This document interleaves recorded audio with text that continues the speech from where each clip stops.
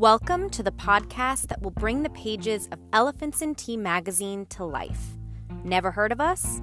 We're the only magazine written for and by the adolescent and young adult cancer community. We like to call everyone in our community our herd. So, welcome to the herd. Although this club is not one that you're glad you joined, knowing you're not alone in what you're going through and hearing from people who get it can really help. With this podcast, you can bring your herd with you on the go. Welcome to AYA Cancer Unfiltered, spilling the tea with our herd. Hi, my name is Stephen Galarakis, and in today's episode, we will be listening to 3 poems written and read by Alyssa Stein. Alyssa is a 2-time Hodgkin's lymphoma survivor. Writing poetry has been a great form of therapy for her since first being diagnosed in 2018. Alyssa currently resides and works in Maryland as a high school special education teacher. She spends her free time reading, writing, and spending time with her husband and dogs. Now, sit back, take a sip from your cup, and listen to Tango, The Show Must Go On, and the On-Again, Off-Again Relationship. Tango. Where does your trauma stand when you are in an empty room? Mine seems to follow me everywhere I go. Peter's shadow tied to my feet, she stands right in front of me. I can feel her breath ghost my lips, we are so close. I scream, help, fire, but she swallows my words and the neighbors don't hear a thing. I cry, but she licks away my tears and the neighbors don't see a thing. I don't know how long we stand in that empty room, I've lost track of the time, but one day I notice the absence of her breath on my mouth and find we are farther apart. She's still there, still takes up space, still swallows my screams. But I find the further away she stands, the less I need to scream. The farther away she stands, the less I need to cry. Some days we stand still, some days I take a step back, or she takes a step forward, an unpredictable dance that has no lead, no end. It cycles and backtracks and spins, and still the neighbors never know. The show must go on. It's easier to be written out of the storyline. That's why my character always dies, and if they survive, it always comes back, again and again until the sickness wins. Because healing is messy, hard, and never a straight line. I would be the rising action, the climax, the push needed to keep the story moving, to tug at the audience's heartstrings.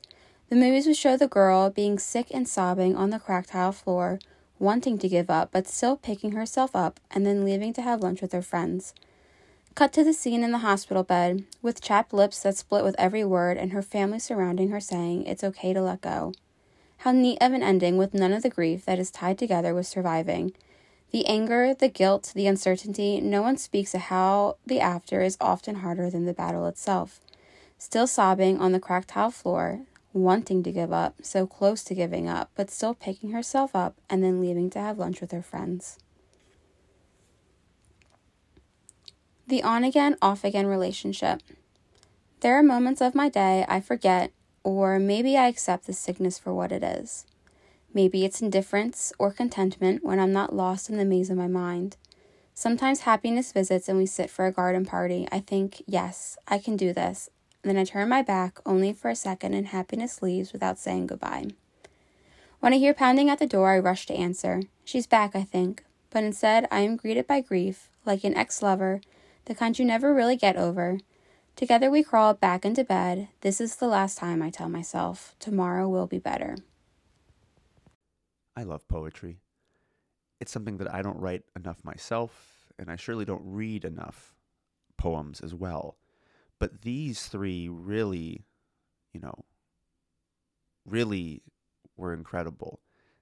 They encapsulated the experience of being post-cancer, in my opinion. Tango is a perfect rendition of trauma and what it's like to have that trauma linger with you, especially after cancer, and the effects it has on you. And that flows directly into The Show Must Go On. There are 2 lines that stuck with me particularly. Being on the cracked tile floor and trying to get up is the first one. Because I have experienced that, and I'm sure some, if not many of our listeners and readers have experienced that as well. Laying on the bathroom floor, laying on any floor and just saying, I want to give up. This is too hard. and I want to be done. And the second line in The Show Must Go On, the after is harder than the battle itself. Gosh, did that ring home and ring true. I know for myself, the after has always been harder than the actual battle itself. The battle was easy. I just had to survive. It's the after that's hard. The living, the being content with life is hard. And the on again, off again relationship with cancer. Gosh, for me, 5-time cancer survivor, I understand that completely. And even those of you out there who have never had more than one cancer, I'm sure that you understand this.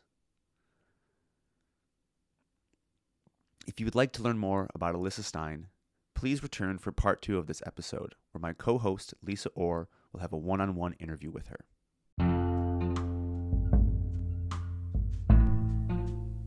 Thank you for listening to this week's featured piece. Don't go anywhere. Tune into the next episode to hear more from this author.